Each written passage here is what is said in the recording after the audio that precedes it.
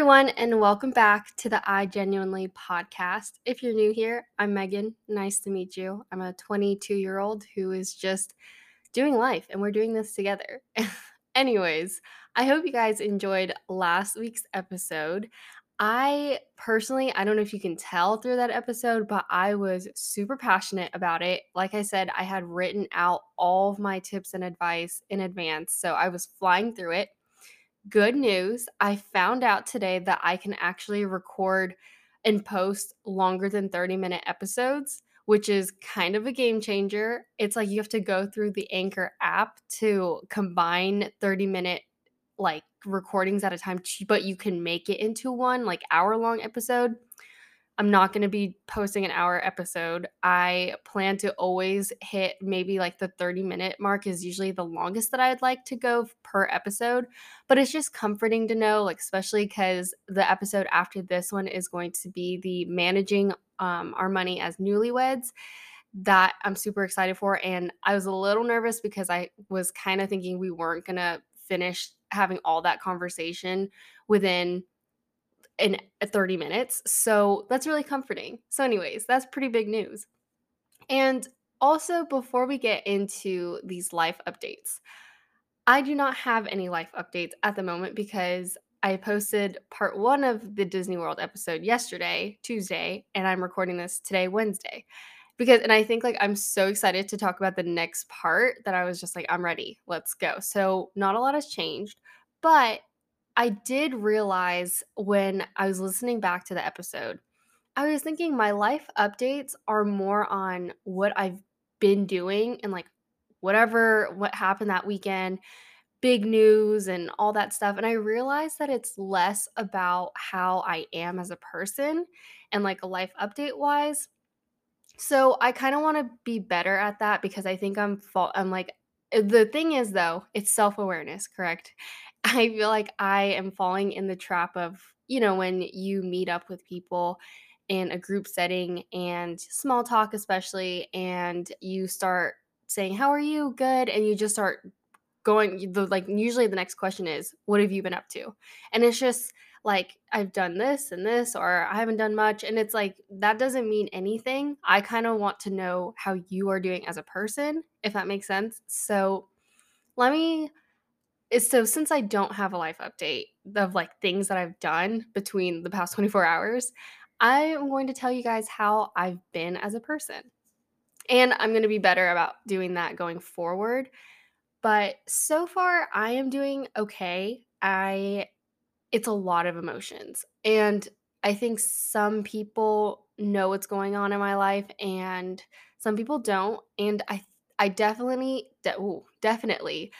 do not feel like I'm going to share it on the podcast right now just to like let some things pass and then I'll reveal it because the point of this podcast is always being authentic and genuine. And I feel like what I'm learning right now is a very big life event. And so I'm trying to be careful with my words, but I am very, I think the main word that I would use is hopeful and excited and also confused and overwhelmed and not really, there's a lot of emotions right now and I'm trying to navigate that and a lot of prayer with all the confusion and asking for clarity and it's just very a lot right now. And like I said, I don't want to be like cryptic into this because it definitely will make sense once I like reveal this and I hope I can make the announcement soon. But anyways, that's how I am doing as a person right now. So if you all could just pray that I can, navigate these emotions and hopefully get some peace in whatever decision I make, that would be wonderful. And I would really appreciate it. So thank you in advance. But, anyways, I'm just going to get into today's episode.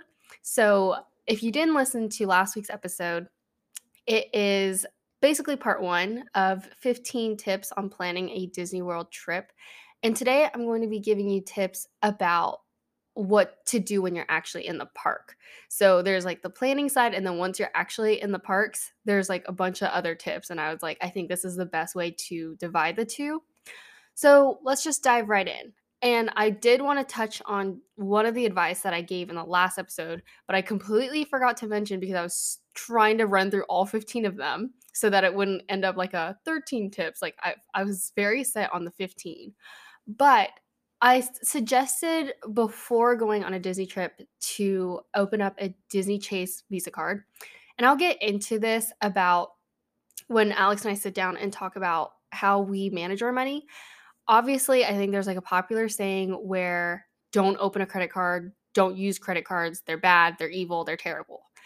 Yes, that is true, but also no, it is not true because Alex and I, we do not have credit card debt and we pay it off. It's always zero at the end of the month. And we have the credit cards to reap the benefits. So Disney Chase is one of them. And so what I was going to say in that last episode is that we opened it up a year in advance because we kind of knew that like we're going to go to Disney at some point when we're married. So we started like using the credit card. And in the episode, I just said, like, yeah, you get some discounts, which is pretty cool. But it's actually more than that because not only do you get discounts on, like, we got 20% off when we booked our hotel room, but you also, like, when you use it for everything in daily life, like, at the grocery store to get gas and stuff, you can get Disney dollars that you can redeem. So Alex and I ended up racking up probably almost $100 in Disney dollars, so we use that money for a lot of merchandise or like a quick lunch or a little dessert at Magic Kingdom. So it's just like nice like that's just another way that you could plan is that there if you're and definitely only open one if you actually know that it's going to be worth the going through that whole process for sure. But that is kind of something I want to go back on is not only do you get discounts, but you can get Disney dollars to help pay towards your trip, which is pretty cool.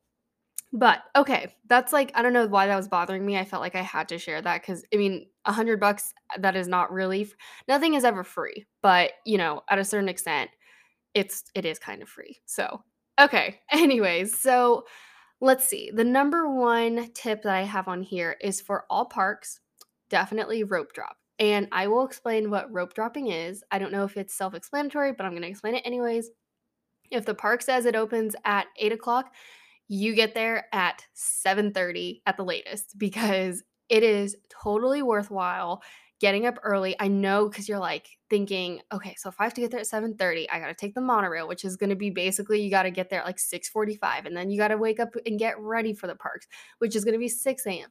And I know that sounds like a lot, but I promise you it's definitely worth it because I feel like you get 3 shots in the day of getting the big rides. And I guess that's actually a priority thing too, is if you're trying to knock out the rides, then that's why you should rope drop. But if you're just there to like leisurely walk around, go in the shops, do a little bit of dining, I don't actually think maybe rope drop. Fine, you don't have to rope drop. It's really the priority if you're trying to get rides out of the way, which is like it's an amusement park, so that's kind of why I'm recommending it. But so I would definitely rope drop. And if you stay on a Disney Parks property, they usually have special magic hours. So like if the park is open at 8 a.m., they'll allow Disney Resort guests to enter the park at like 7:30, which that 30 minutes is a huge advantage as well from like Florida people. And to walk you through like what the most popular rides are that people rope drop to give you perspective. So I'm gonna name the big rides that people mainly wake up early and rope drop to go to. So you can either do that and wake up early so you can get that big ride, or you get up and get there early and go the complete opposite direction and you can get like I kid you not, maybe 10 rides in the same time span as that one big ride, if that makes sense. So like for Magic Kingdom, there's probably two of the main rides that everyone heads straight toward to, and it's like a madhouse. That would be Seven Dwarfs Mine Train. That's like the most popular one because I feel like anytime a new ride opens, that's obviously the most popular. And then for the older people, like the teenagers and young adults, they all head towards Space Mountain. So those are basically the two top priorities of people. I am going to say this right now. If you're going to want to ride Seven Dwarfs Mine Train, do sure you can I think your best bet is rope dropping it, But at the same time, it is not worth waiting more than like 45 minutes, and my not even 45 minutes, like 30 minutes, which it will never hit 30 minutes wait time. But it is possible. I have actually, it was very odd because, and I'll get into this, but a lot of the rides sometimes lie about the time, and when you get to a point where you know the parks, you start to recognize that's definitely not like a 50-minute wait. Like, for example, and Peter Pan is another one at Magic Kingdom that a lot of people head towards too. But, like, what I was gonna use as an example is Peter Pan because when Alex and I went on our trip recently, we were passing Peter Pan, and usually that line is about 100 minutes. Usually it stays like that, but we noticed the queue line, and I was like, "That is definitely, like, a 20-minute wait." And sometimes they don't change that 100 because they don't want, like, when they get that dead time, they don't want a ton of people all of a sudden running towards that ride. So sometimes they lie about it, so just be on the lookout for that. And then Epcot, a lot of people rope drop to Test Track, which is pretty popular, and probably Frozen Ever After. We were gonna rope drop to Remy. I was gonna say, actually, one of my advice for Epcot is you don't that's probably the only park where I would suggest you don't have to necessarily rope drop. If you get there an hour to 2 hours later than park opening, you still should be able to hit a lot of the rides without a lot of, like, long wait times because it and I guess this depends on the time of year you're going to as well, because I think the summertime, rope dropping is a little harder because everyone's at the park, but, like, besides the summertime, this is my advice to y'all. And so basically, everyone goes to Test Track, which is the super fast ride, or like I said, you could hit a lot of the smaller rides and get a ton done, but that means you'll probably eventually at one point wait for one of the big rides for like 60 minutes that day. But at least it's not like, you wait 30 minutes for a small ride and then another 30 minutes. So I hope that makes sense. And then Animal Kingdom, a lot of people go to Avatar or Expedition Everest. Those are some 2 popular ones. And then for Hollywood Studios, definitely everyone runs to Slinky Dog and Rise of the Resistance. And I think it might sound like Hollywood, Tower of Terror, and Aerosmith are the ones that people head towards too, but actually people don't, so you could knock both of those out. I think one time I've tried it both ways where I rope drop to a big ride, and then I've tried rope dropping to smaller rides, and I was able to ride Hollywood and Aerosmith, like, 4 times within maybe 30 minutes because that's, like, you can just ping pong back and forth. It's pretty great. So it just depends on your priority on, like, the quality of rides versus the quantity amount of rides. So, and then kinda like what I was touching on earlier is if you're staying on property, if it's worth utilizing the free transportation or if you should bring your car if you drove to Disney. And personally, if you're like the Skyliner is a new addition to Disney, and this past trip was actually the first time I've tried it, and it connects to Pop Century, Art of Animation, and Coronado, I think. It's only 3 hotels, but it was definitely very efficient. I liked it a lot, and it was also very calming. We did get our own, like, Skyliner cart to ourself, and I don't know if that's always the case, but that was kinda what happened in our instant, and then um, the buses though, whew, I if your hotel has a bus and you have the car, take your car. I promise you it's worth taking your car because those bus lines when the park closes are insane, and you'll wait there for a while, and you may have the thought that crosses your mind, "What if we Uber?"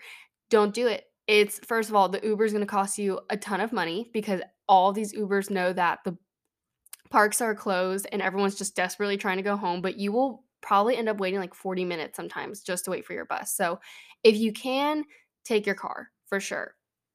And I also kind of touched on this part too, but arrive at the park 45 minutes earlier. Like, because sometimes they open earlier, like sometimes they do soft openings. So, like, even if I told you you're staying on Disney property and you get to enter the parks at 7:30, Disney tends to sometimes quietly open a little earlier, so like 7:15. So just the earliest that you can get there is the better. Um, and it just like and what I mean by like arriving at the parks 45 minutes earlier, I literally mean like you are waiting in in front of the castle or something, because they'll let you in the park, they just won't open up the sections, if that makes sense. But that is definitely because you gotta calculate, bag check and the monorail and the ferry boat and all that stuff. So that's kind of something that I definitely recommend. Another tip is that all of the food restaurants and like Starbucks, they give free water. You might be waiting in line for a while, but they do offer free water. And personally, I hate Florida water. Honestly, I think I'm just weird because a lot of people that I've gone to Florida with and to Disney, they think the water tastes fine, the free water, but I can taste the lake water and I don't like it. And so that's something to keep in mind, but they do give you free water. You don't have to spend $4 on a water bottle there. And another cool thing is that cast members will take photos for you. So if you see them lining up on the street or whatnot, they will most likely take a photo for you. Even with COVID, I haven't had a cast member turn me away. In fact, one cast member just pulled out and said, "Do you mind if I wipe your phone down first?" Which is pretty awesome. And don't feel embarrassed. Like if you go into a Disney Photo Pass line, which is their professional photographers, and you let them click a few shots first, and then you say, "Can you take a photo on my phone as well?" And they usually do not have a problem at all. I've never had a problem with that, and that's just like Disney services. They of course they'll never deny you about that. So that's something good to know. So don't feel like embarrassed that you're asking that and you're not going to pay for the photo that's like $15 per photo because they get that all the time. And another tip that I would say, which I kind of wish that I said this in the other episode, but if you have time on your off day, definitely check out the Disney Character Warehouse, which is in an outlet mall that's very close to Disney. It's like 15 to 20 minutes away from the actual park. So if you have a car or Uber, I would definitely recommend checking it out. It is very cool. This is actual Disney park items, and they send all of their like holiday stuff or things that they are overstocked on to these warehouses, and they're deeply discounted and it's amazing. I buy a lot of my ears there for like $5. Spoiler alert, I get a ton of t-shirts there for like $7. And like I said, they're actual Disney merch. And sometimes you can find some really, really cool stuff. Um, and then so going back to like the big rides, so like Expedition Everest or Test Track, some of these big rides have a single rider option. If you don't want to wait 150 minutes for Test Track, I promise you, just choose the single rider lane because, and I'm not going to guarantee this, but when you go into, like, if me and Alex went into the single rider at Test Track, that just means we're not going to sit right next to each other. Like, we would still get the same car, and like, I'd be in the front row and he would be in the back row, which is like not a big deal to me because the point is to ride the ride. And my whole reasoning is like, I'm not going to have a conversation with Alex when we're going like 65 miles an hour on Test Track. Like, I think the point is just being on the ride. So, but I understand that sometimes families just wanna all sit together, which is totally understandable, and sometimes they do separate your party. That's not a guarantee, but I just know from personal experience, like, if I'm doing Expedition Everest, we just you can literally the lines for those are usually like 15 minutes, which is pretty awesome. So definitely keep a lookout. Not all of the rides offer them, like I said, but that is just another efficient way to get a lot of the rides done is just choosing single rider. And it's not bad at all. Like I said, it's not like you're really having a full on conversation on these rides. So something to think about. And after you do try these big rides, if you can and time allows you and the wait times are not insane, I definitely recommend doing rides twice, like one in the day and one at night, because they can have a totally different experience. Like, for example, Big Thunder is super fun. That's honestly usually one of the first ones that Alex and I rope drop to because no one goes over there because it's at the back of the park at Magic Kingdom. But that ride during night is so much fun. And, like, obviously pick and choose the ride because Space Mountain is gonna be the same the day and night because it's indoors. But, like, oh, Slinky Dog at nighttime, so much fun because the Toy Story Land is super cozy with all of the lights hanging, and it's just so if you get what I mean, like, definitely if you can, choose to do the big rides at day and night. And like I said earlier, when I say that you have like 3 chances to go on big rides, I mean like you have basically park open, which is rope dropping, and that can minimize your wait time for things significantly. And I think I probably should have said this a little earlier because obviously midday when most people are sleeping in, I mean you're still going to get a huge crowd, but you're still probably cutting your time for these big rides by at least 30 minutes, which is like every minute counts at that point. So definitely rope drop is your opportunity, and the next opportunity you have to hit these big rides are probably during, like, anytime there's a show or a parade going on, so, like, Happily Ever After at Magic Kingdom. Wait, just kidding, it's not Happily Ever Afters, it's, like, Enchanted now, which is, like, a terrible I do not enjoy that show at all. RIP Happily Ever After, but anyways, you get what I'm saying. Or Fantasmic at Hollywood Studios. Everyone is going towards those shows, and so that is definitely your chance as well because, like I said, everyone's there, so a lot of the wait times go down everywhere.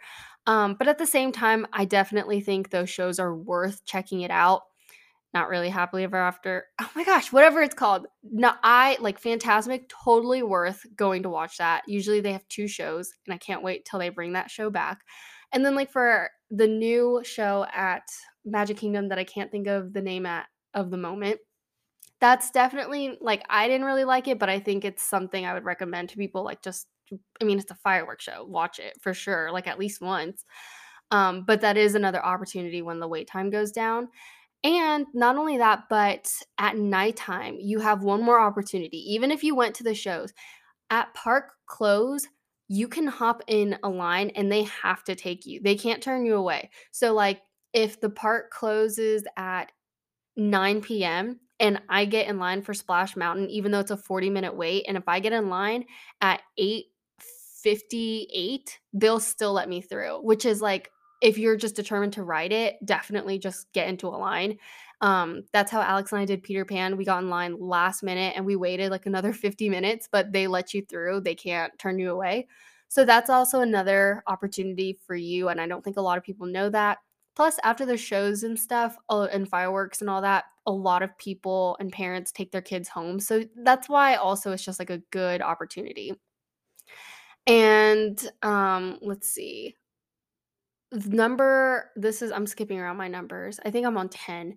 But if your feet need a break, and like I said, there's a lot of walking when you're in the parks, definitely go watch a show. You can sit down at a dine-in restaurant, like I said, and there's also just like a bunch of rides where I think that Walt Disney knew that people would get tired, so you have a lot of different options. So, there's, like, the People Mover at Magic Kingdom, which is, like, maybe a 5-minute ride where you just sit in a tram, but it's just, like, nice to sit for a moment. They have a ton of shows, like, in each park that they're offered. They have Bugs Life at Animal Kingdom, which is terrible, but whatever. There's an option for you. And then they have PhilharMagic at Magic Kingdom, which is like a 20-minute show. Carousel of Progress at Magic Kingdom is so cozy. I think it's like one of my favorites and a must that I do every single time. So that's just an option for you as well. That there's a ton of shows. Oh, and Tiki Room, love the Tiki Room at Magic Kingdom. And then I think the last one that I have for now, I really thought this one would be a long episode, but I guess we're gonna hit the 30-minute mark, which is pretty cool. Um, and the last one, like I said, is Epcot actually has a back entrance from the boardwalk. And that's kind of like for resort people. But if you make like a breakfast reservation at the boardwalk, I would definitely recommend taking it. And because it's a quieter entrance, because like I said, it's mainly for resort people, but you can still kind of get in if you have dining reservations. So just make them. Um, like I said, it just you get, and also it comes out to the World Showcase, like, when you enter the park, so you're on the complete opposite side of the park. So, you get priority over, like, Frozen Ever After and Remy's new ride that he has because you're already starting at the back of the park. And what I mean priority is not like, "Oh, because you enter that entrance, you whatever." It's like if you rope drop, you already have an advantage because 'cause you're already in the back of the park without having to fight your way and hustling and straining some muscles to get all the way to the back of the park. And that was something that Alex and I quickly learned when we were trying to do the Remy ride. And which, by the way, it's very cute, but we paid the lightning lane, which was like $10 a person, and I would not have spent that money. It's, just wait in line. Even if it's like an hour, it's not really worth the 10. Don't spend money on it. Um, but anyways, I hope that you guys enjoyed this little series that about Disney if you're planning a trip. I personally sometimes think about becoming a Disney travel agent because I really do just have a heart for the parks and enjoy giving people advice. So hopefully this was helpful, like I said. And if you have any other questions, you can always send me a DM at i.genuinely.podcast, or my personal Instagram is megan.c.herring. We like the dots. It's like a clean username, but kind of long. Anyways, but if you like this episode, you can give us a rating or leave a review on Spotify and Apple Podcast. Anybody who takes the time to do this means the world to me, and I read them and it's super appreciative.